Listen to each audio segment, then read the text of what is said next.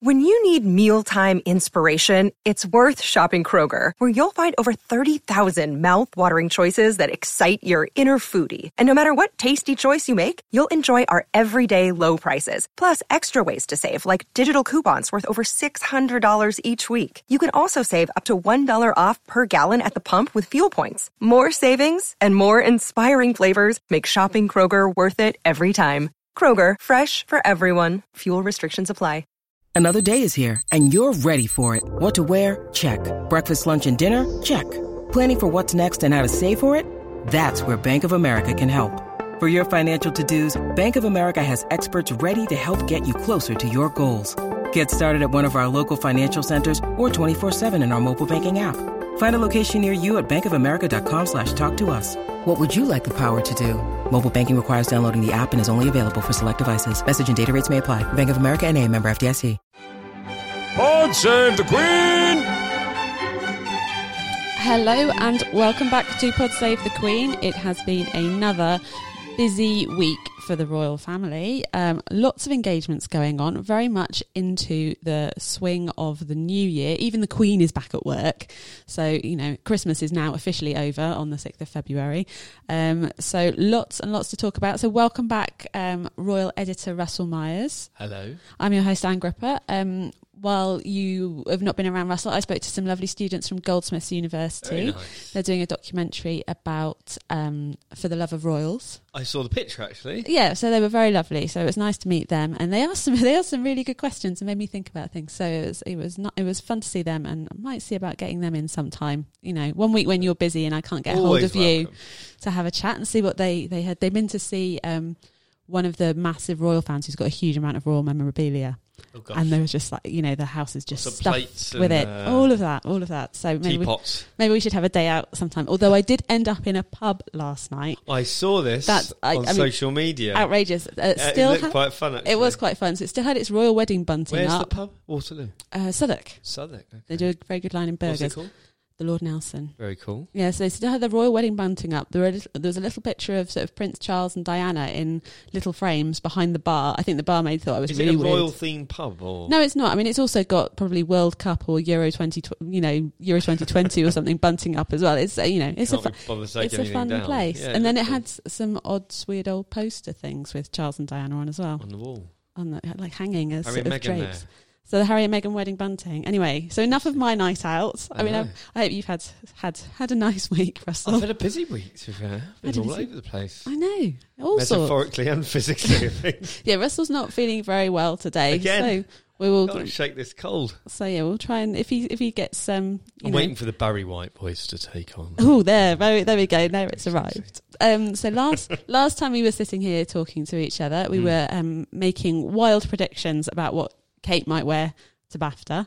Well, I mean, did I come up with any? I don't. No, you managed to remember what she'd worn the previous year, which a white dress. Yes, I mean, in fact, you were right. I was right. She did wear a white dress, and it seems unusually in the royal Twitter sphere that we predicted it as one that she might end up wearing. Look at this. We're on the ball. I know. Feeling very proud. Fingers on the pulse. Well, so I know that Elizabeth Holmes, who we quite often mention now, because I feel like she's one of our Instagram friends. We have various Instagram friends, and we love to hear from you all at PodSave. But she was not a fan of the dress at all. I actually really like it. Do you have thoughts on the dress? Yeah, I didn't mind it. I thought that she's looked better in others. You're giving it like a 7? Yeah, you're rating it a 7. No, it's 7.5.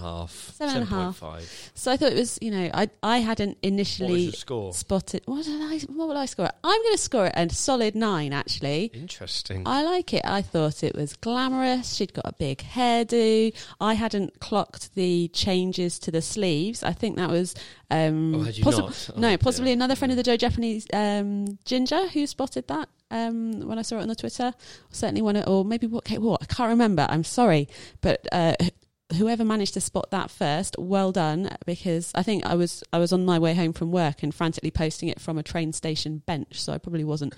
The glamour. I know. We never stop.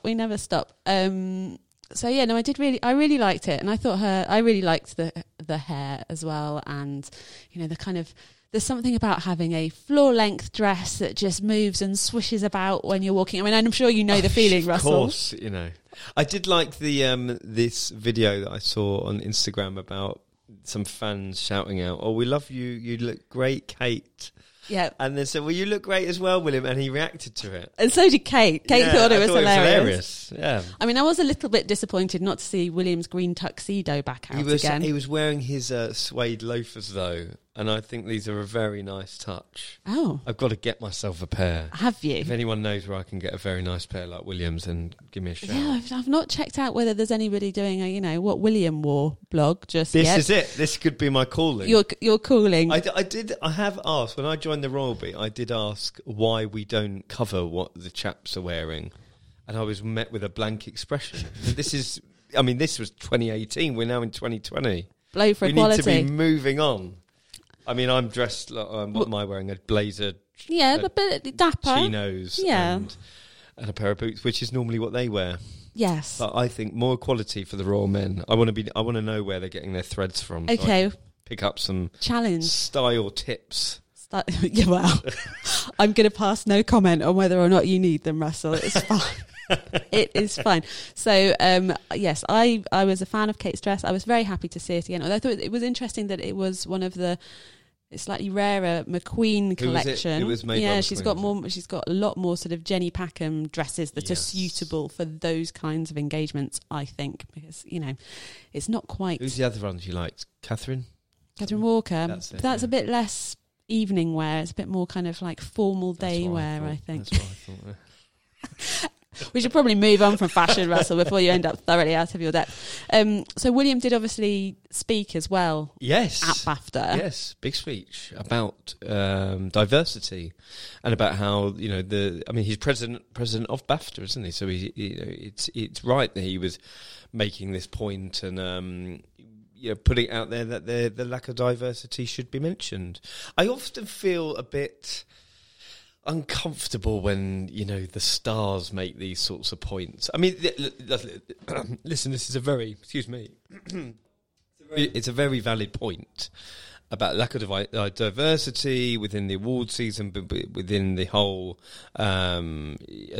especially because we're here sort of BAFTA, Golden Globes, Oscars. There's going to be a lot of discussion around it, and I think certainly that he was right to do it, and it probably should come from him rather than being lectured by the stars of other films.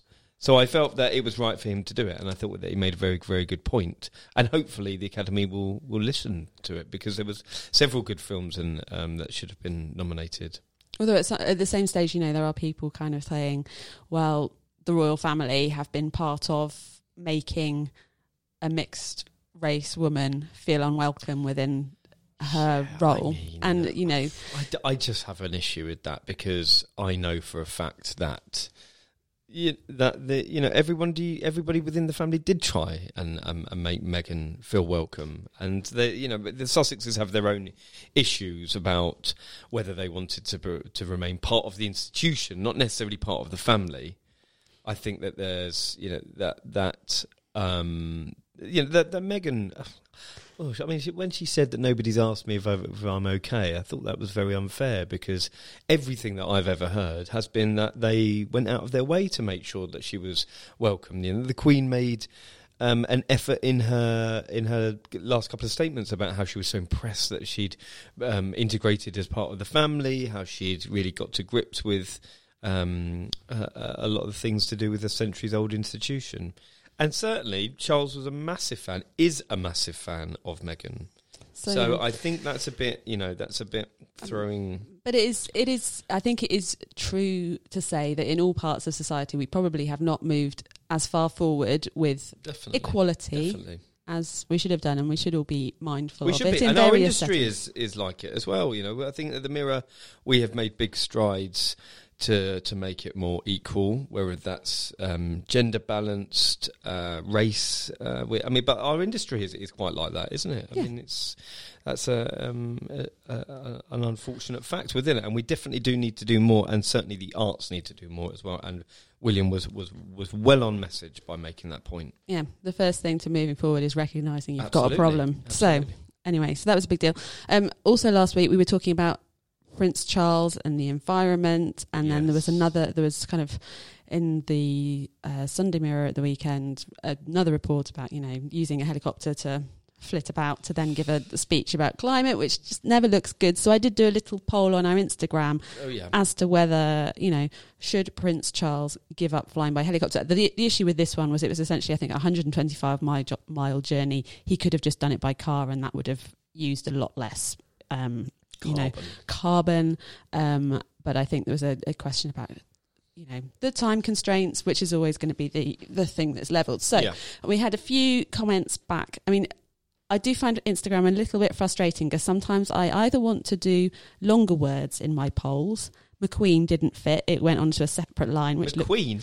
So I was trying to do Packham versus McQueen. Oh, right. Didn't it fit? I don't think so. Or maybe I was trying to use their Instagram handle or something. There was some kind of... Anyway, I mean, Instagram problems #. And then sometimes you want to do 3 options and it doesn't let you do that. So if anybody knows how to do that, please tell me, because it is frustrating. Anyway, so I had a simple yes or no poll. Should Prince Charles give up flying by helicopter? It came down as yes 51%, no 49%. I mean, this is Brexit. Well, it's even closer than Brexit. Yeah. And it was seen by more than 1,000 people. I can't see how many people voted in it. Again, if somebody knows how to do that, please teach me Instagram. So that's quite a lot of people from a poll. And anyway, some people sent some messages instead. Whitney de Mercurio said, this isn't simply a yes or no, but generally speaking, cutting back would be tremendous given his platforms. Nora says, how else is he supposed to get to all his engagements? It's not like he could Skype like others. It's his presence that brings attention to causes and charities. And that, I think, is always essentially the dilemma of how much you have to travel. And then lots in Venezuela. Shout out to Venezuela. Big up, yeah.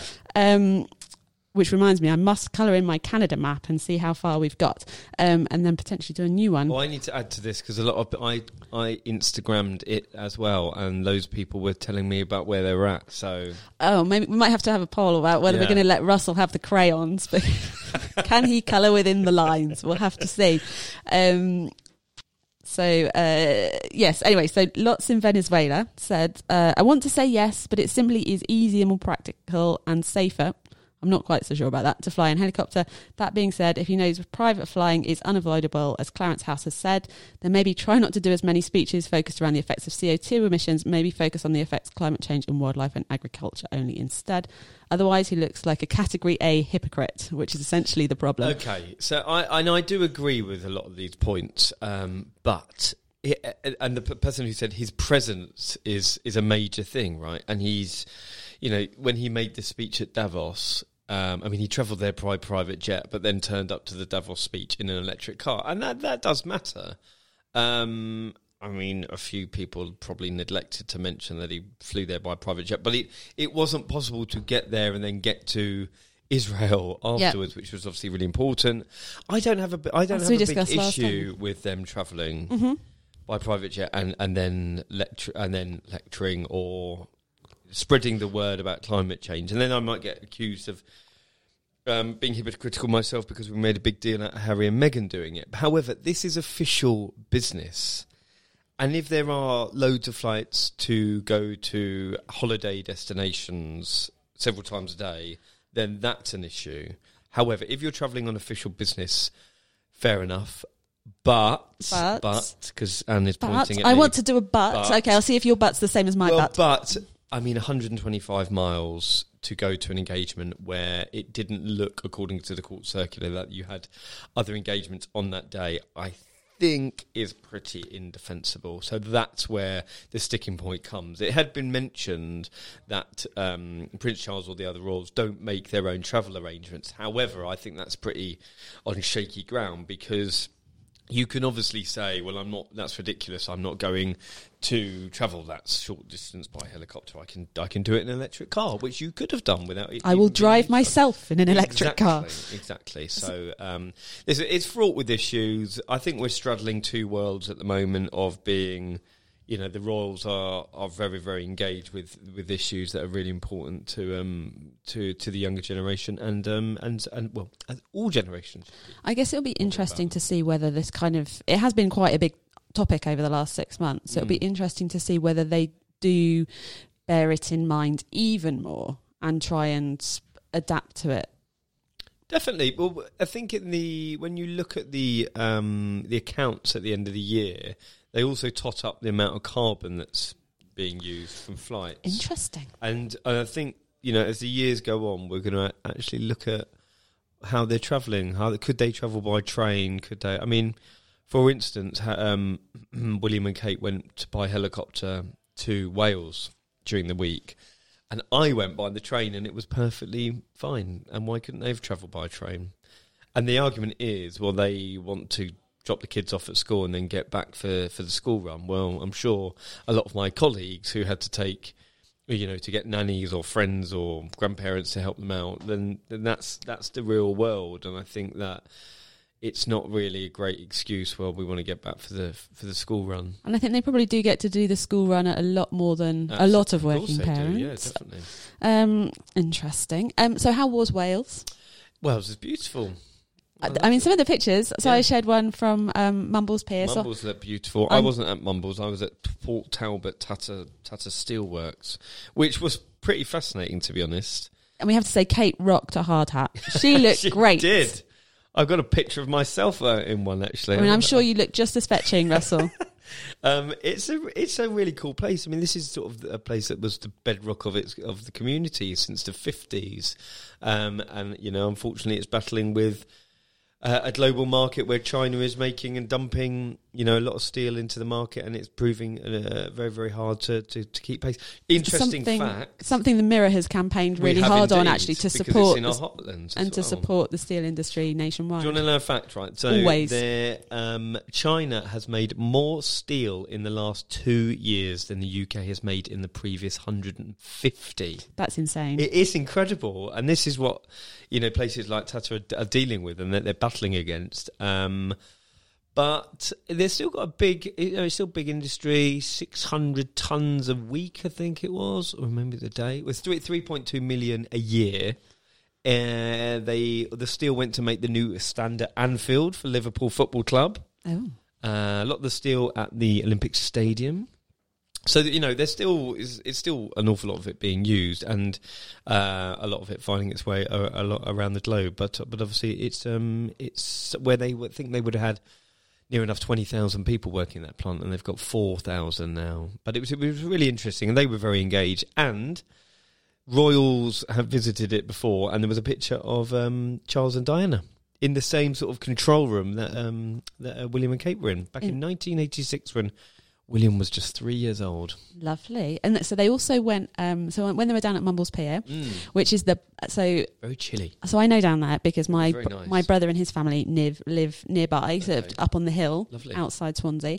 So my husband is from Cardiff. Yes. So obviously he doesn't like Swansea so much because there is huge rivalry from a football point of view between Cardiff and Swansea, arch rivals. But I find, as a neutral, married in, Swansea is actually very pretty. The bay is very nice. Yes. Mumbles is the posh bit. I think Catherine Zeta-Jones has possibly a place down there, or certainly used to. I think she's like the most famous resident down there. So they went and visited the Lifeboat House. The RNLI always do fabulous work and do great things. So there was the Steelworks. There was Joe's Ice Cream. Yeah. Which is Wales institution. Is it? Yes. Okay, so that's why they were there, which was it was top secret until they arrived. I suppose it's quite a little place and they didn't want it to get mobbed. Yeah. Although, newsflash, we found out that Prince William is a chocolate fan. I'm with Wills. You are? I love the chocolate ice cream. Not for me. I love the chocolate ice cream. I'll take the sprinkles, but I'm a vanilla man. I don't mind strawberry ice cream. I like vanilla with a flake in sometimes. A 99 classic, but mainly chocolate. And I have to say, on my way home last night, I did get a cheeky ice lolly. Ice lolly? I got a feast. What? Yeah. Little treat. It was about 2 degrees. I mean, I had time, so oh my word. One. And then they went to a boxing club. Oh yes, yeah. Oh, I mean, I'm a bit disappointed she didn't put the boxing gloves on. Yeah, William had a little go. Well, there was that good picture, yeah. I'm not a connoisseur of the boxing, but I wasn't sure that his punch looked amazing. Yeah, well, he locked and loaded it, but he was, leaving his guard open, to get. I think you might be punching in different classes, though. I think you would not. You'd be. You're a little shorter than William. I'm just a tight tad. Yeah, I'm probably about as heavy as him. So. Oh dear. So they had that visit, and then William had another engagement yesterday. Yesterday, another heads up thing, which is part of the heads up campaign. Heads Together. There is going to be 2 weekends on the football calendar. Soccer to our American cousins, where they are going to make it a thing before the games about talking about mental health, and which is part of this Heads Up campaign that he's running as president of the Football Association. But he was playing table football and he was having a jolly good time yesterday. And great pictures from that as well. We put some of the videos up. On I did put Instagram. One of the little videos up, and I think send them to you. So Emily Andrews, one of your colleagues in the Royal Pack, she commented about how nice it is to see kind of people enjoying themselves on not around the Royals, definitely not having to be quite so, not feeling like they needed to be. Akin Fenwar, who was known as the Beast, he's enormous. He is a big definitely guy. In a different boxing class to you, Russell.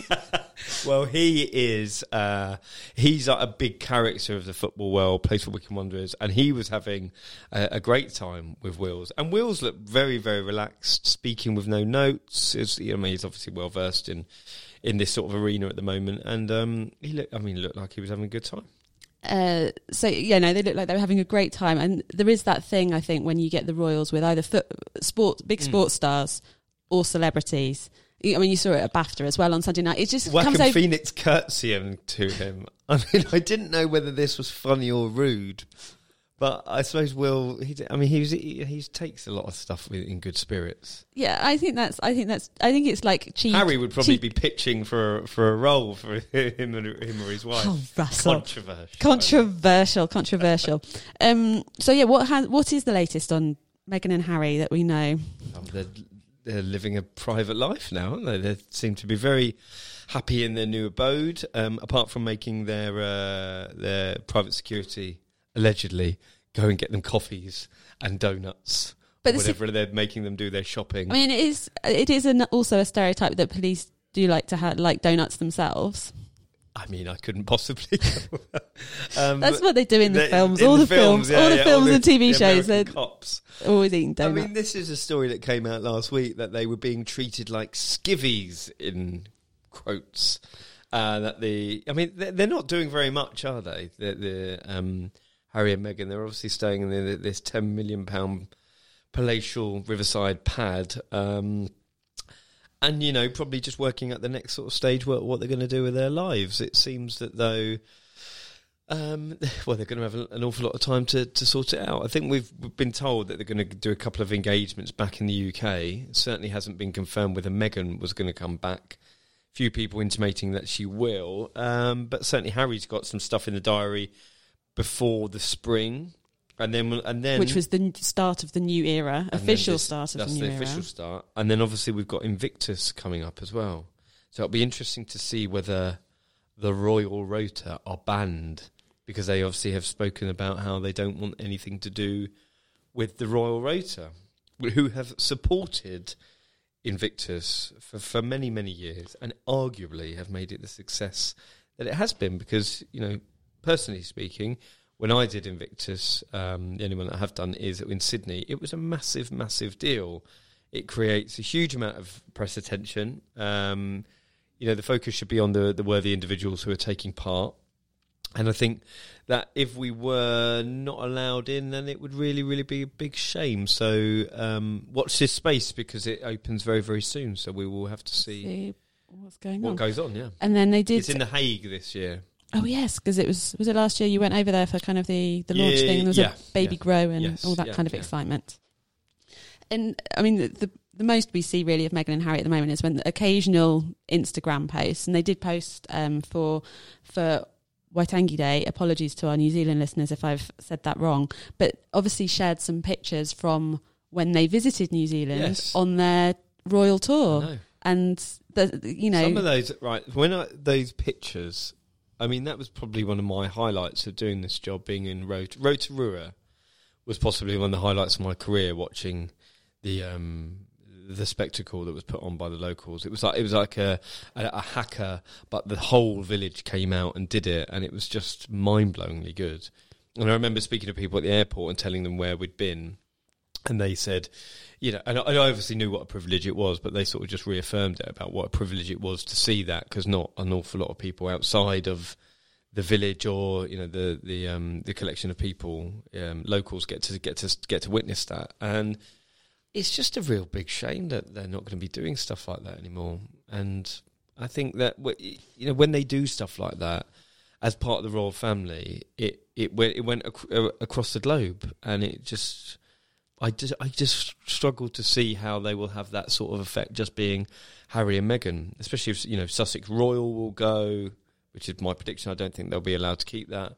But just being the Duke and Duchess of Sussex, they'll be sort of, you know, on the other side of the Atlantic. It's just going to be a new world. Strange. Although it is a new world. So next week, I'm hoping to put together a show. So I've spoken to one guest already, who's a career coach, about like if you want to change your career, what that is really like. So that was cool. That was really interesting. So we're going to throw it forward for Harry and Meghan as to what the future could look like for them. You know, President of the USA, as a new, people have been saying. When would it be? 2024? What do you think? 2024? Probably be a bit early. Oh. Hillary would be back in the frame. No, she's too old. Oprah? More likely. Anyway, 2032 maybe. But anyway, I'm not sure about that. I think I'm as skeptical about that as I am about the poll that's doing the rounds on Twitter about somewhere about whether Harry and Meghan will rock up at the Oscars. I really don't see that happening. Surely not. Anyway, so next week's show will be about how we kind of like the positive future for Harry and Meghan, what their future could be, and also what it feels like when you are going through such a massive change in your life and your career. So join us for that one next week. But more to talk about this week first. So Prince Charles this week went to TK Maxx. Yes, so this is like TJ Maxx in the States. Oh, Somebody important translation. It is, because I think that this brings it right to home to our American listeners. And for those who aren't in either country, basically it is it's like a discount second store. So it has loads of designer labels, really cool store, big warehouse sort of vibe, and they, you know, if there's like a thread missing on a pair of Armani jeans that are £300, you might be able to pick them up for £100 in TK Maxx. Yeah, so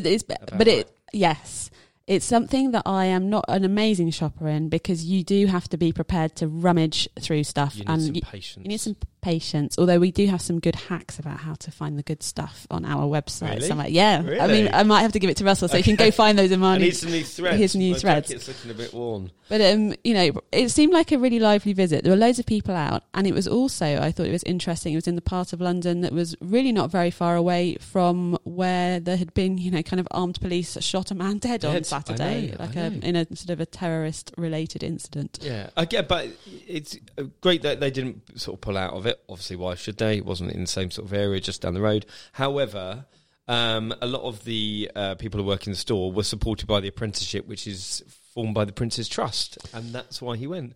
And he said, "Oh, isn't it fun?" I was about to do an accent. No, come on, Russell, do your Prince Charles impression. Oh, isn't it fantastic? Is that good? I don't know. Oh, we can have a vote on it. You're Queen. Well, yeah. My last Queen statement went on a bit longer than I was anticipating. Well, it went on for a long time. I know. It's hilarious. So, the Queen, she's back at work. Let's finish with Charles, because he said it was fantastic. I love the fact that he was wandering around, and you know, TK Maxx is normally, it's a very, very busy store, but I've never seen a TK Maxx look so pristine, because obviously there was, by royal appointment, he was turning up, and he seemed to enjoy it an awful lot, and it was a big boost for the apprentices, who obviously benefit from the Prince's Trust. So it was a perfect marriage. And it was quite sweet. I think he said he felt a bit guilty that they'd had to be shut while he was there. And then given that our high streets are struggling a bit, it's the battle with online. And I think it was one of the managers, he said, "Yeah, me too." It was hilarious. He said, "Yeah, me too, actually. Better open the door." So, it seemed to be a good a good engagement. it's been a busy week. It has been a busy week, and for the Queen as well. 2 engagements for her. Well, the Queen was at a pumping house in Sandringham. It just made me think of that old nursery rhyme. The King was in his counting house, counting all his money. So the Queen was pumping all her water out of.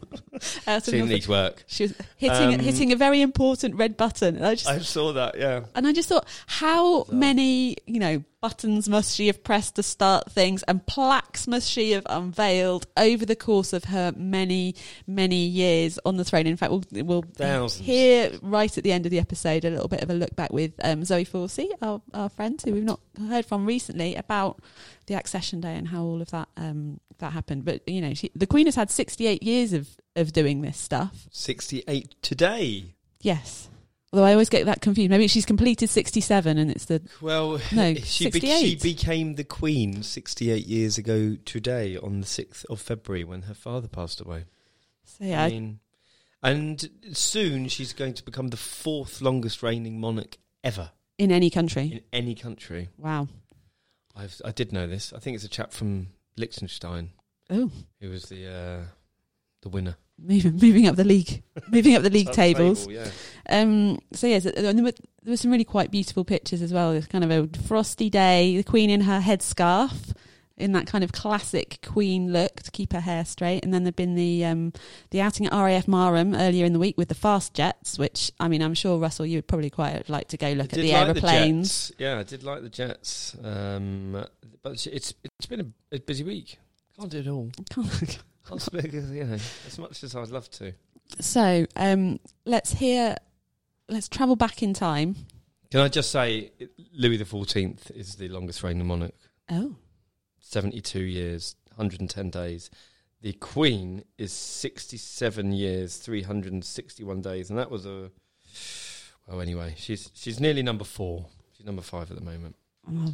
Wow! Sorry, I don't. Long may she reign, Indeed. and take over that top spot. And so yeah, good use of pod Probably save. 5 years to go. Less than 5 years. Oh. Probably. Countdown. It's a safe bet. Yeah. Sorry, before I interrupted you, what were we saying? We were saying, let's hear from. We've had enough of your claptrap. Amen to that. Amen to that. And let's hear from Zoe Forsey, travelling back in time to talk about that day when the Queen got the news while she was away travelling that her father had died and that she was now the Queen of the Queen of England and beyond, essentially.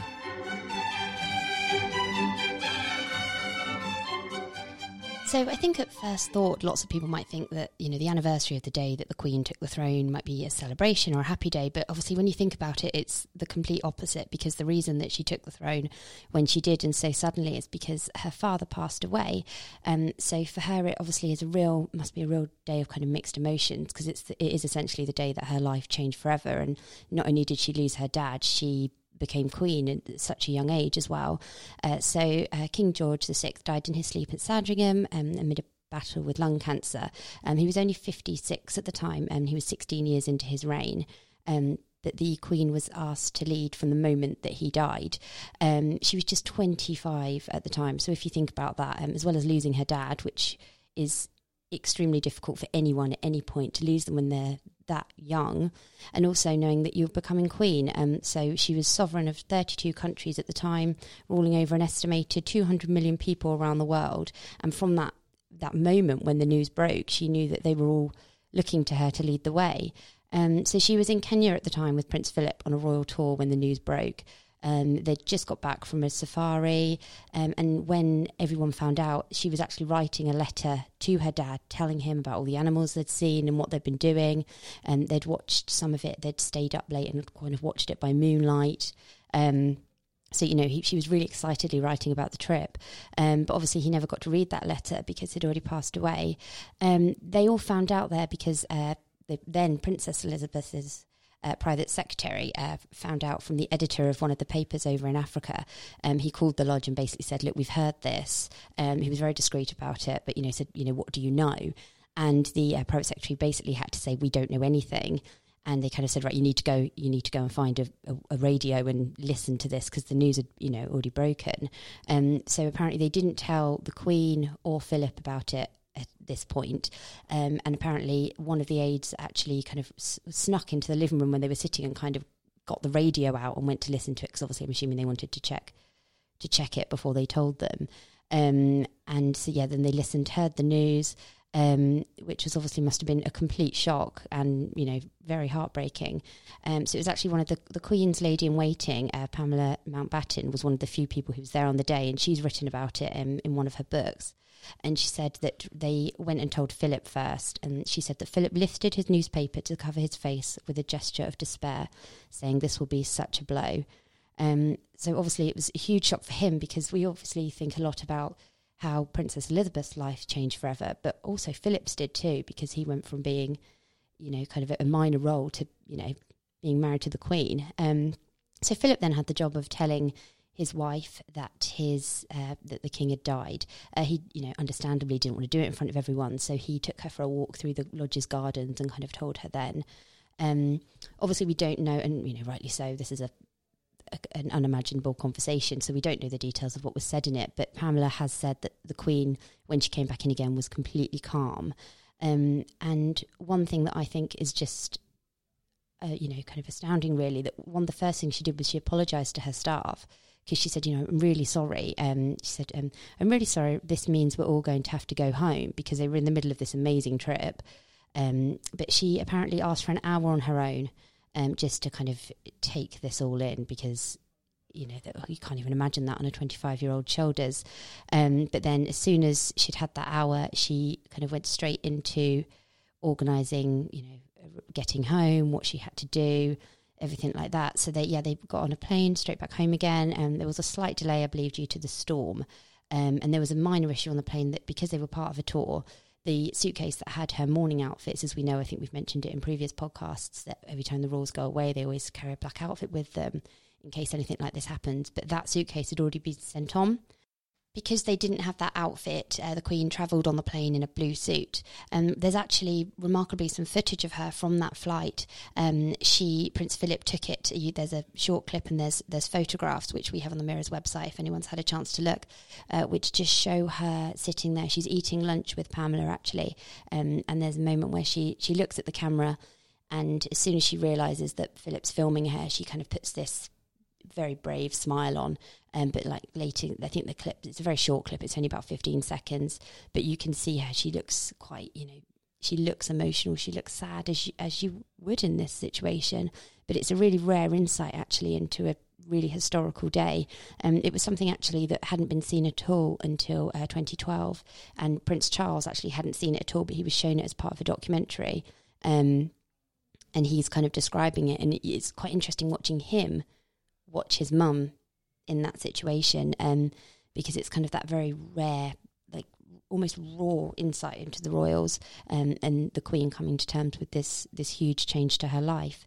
Obviously, when they landed back in the UK, they were met by lots of important figures. The Queen by this point had changed into the outfit that was bought on for her, but she was met by lots of important figures, including Winston Churchill, who we know she had an extremely close relationship with, and she really looked up to and was a really important advisor to her. So from that day, immediately she went from being on this royal tour, which was all planned out, to everything changing forever.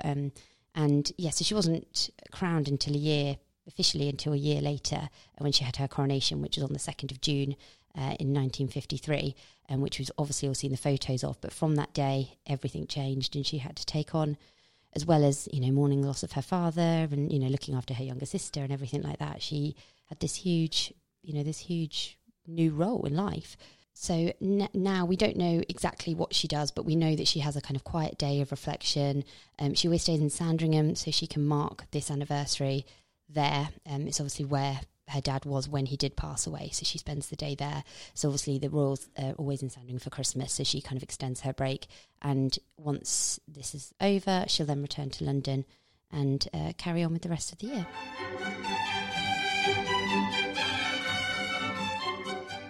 So I can't imagine what that must have been like. When you... Well, your father dying really early as well. I mean, he was only, how old was he? 52. We should know these facts, really, shouldn't we? But failing our history GCSEs here, I think, all over again. Pretty much. But yeah, that that weight of responsibility that arrives at the same time as that weight of grief. And actually, there's so few people that know what that experience would be like. And basically, one of the very few people who would know what that experience is like has just died. So you can't. It's not like you can talk to them about how to. 56 he was.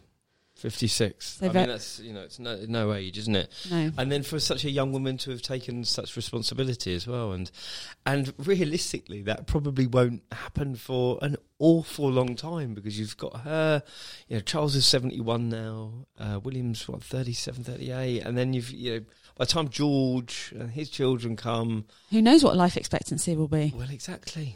I mean, we'll all you and I will be like 278, still doing this podcast. Yeah. Let's hope. Let's hope so. I mean, that would be fun. I mean, I don't think I'll have got bored of you by then. Let's hope. You would be the only one at this rate. Let's hope you won't have got bored of me, Never. and our listeners will not have got bored of either of us. So, well, I think you have had a busy week, and you're not very well. So we have to say, get well soon. Thanks very much. But we'll give you a week off next week, unless major stuff happens. Let's try and put some pictures up of Camilla later, because Camilla is at a prison today, and she's done a few of these before. So she's at a prison in South London, visiting some of the women. It's one of only a dozen or so of all-female prisons in the UK, and she's had a very busy week as well. She has been quietly working as well during the week, working away, getting stuff done, like some ladies like to do. Yes, myself included. So I should go back to my normal day job as well. But anyway, we have gone very rambly right at the end. Clearly, time for lunch. Giddy. And hand this over to lovely Daniel Jackson, who I don't mention often enough, who does the edits each week. We mention him enough. He's Oh, come on, Russell. He gets you about all sorts of problems. He gets you on the telly all around the world, making it work. Anyway, lovely listeners, thank you for joining us. Do message us at PodSave on Instagram. We're on Twitter as well. I mean, Russell's all over Twitter all of the time, sharing news and videos and pictures in his own right. You're RJ Myers on Twitter. Russell J. Myers on Insta. And tell us what more you want, because maybe some stuff from the archives. Oh yeah, bit of history. Our reporters, Andy Lyons, is good at that. He always digs out sort of mirror front pages of the day, but maybe. And today's was great as well. Today's is good because we have a front page of a story which is fascinating, and I have actually linked it to my Instagram, so I will. And it's not one that I was aware of until today, although I did vaguely ring a bell. 46 years ago, a chap called Ronnie Russell, who was a hero, and just briefly, he tackled a gunman who fled after he had shot 4 people in 1974, including in London. A passing Daily Mirror reporter. I know, it's insane, incredible story. So you must read it. But the crux of it is that he saved Princess Anne. Princess Anne was driving down the Mall, and this gunman was on the loose, and this chap, Ronnie Russell, dived in and rescued Princess Anne. Now, not only was he awarded the George Medal, and the reason it's come to the 46 years later, a bit more of his story, is because very sadly he's fallen upon hard times. He's got some health issues and he's having to sell his George Medal. However, he revealed for the first time in an interview with one of our reporters that Adam Aspinall, let's give him full credit. Big up, Adam, that the Queen had paid off his mortgage for saving Princess Anne's life out of her personal income as a token of her appreciation and deep gratitude to Mr. Russell. So it is on the Daily Mirror website. I will link it to our Instagram pages, both at PodSave and on my own personal one. And you can also see the Daily Mirror edition from Thursday, March the 21st, 1974, Anne and Mark in Gun Terror, Assassination Bid, Royal Detective Hurt. So yeah, you can feast your eyes on it, and so maybe we'll dig some more stuff at the archives. Yeah, and maybe see if we can find the people who were involved back at the time, what it was all about. Fascinating. I wonder who the reporter was. So, all right, well, you've got some homework then, Russell. Yes. Okay, miss. Okay. All right. Enough of that for this week. Thank you ever so much, as ever, for joining us, and until next time. God save the Queen!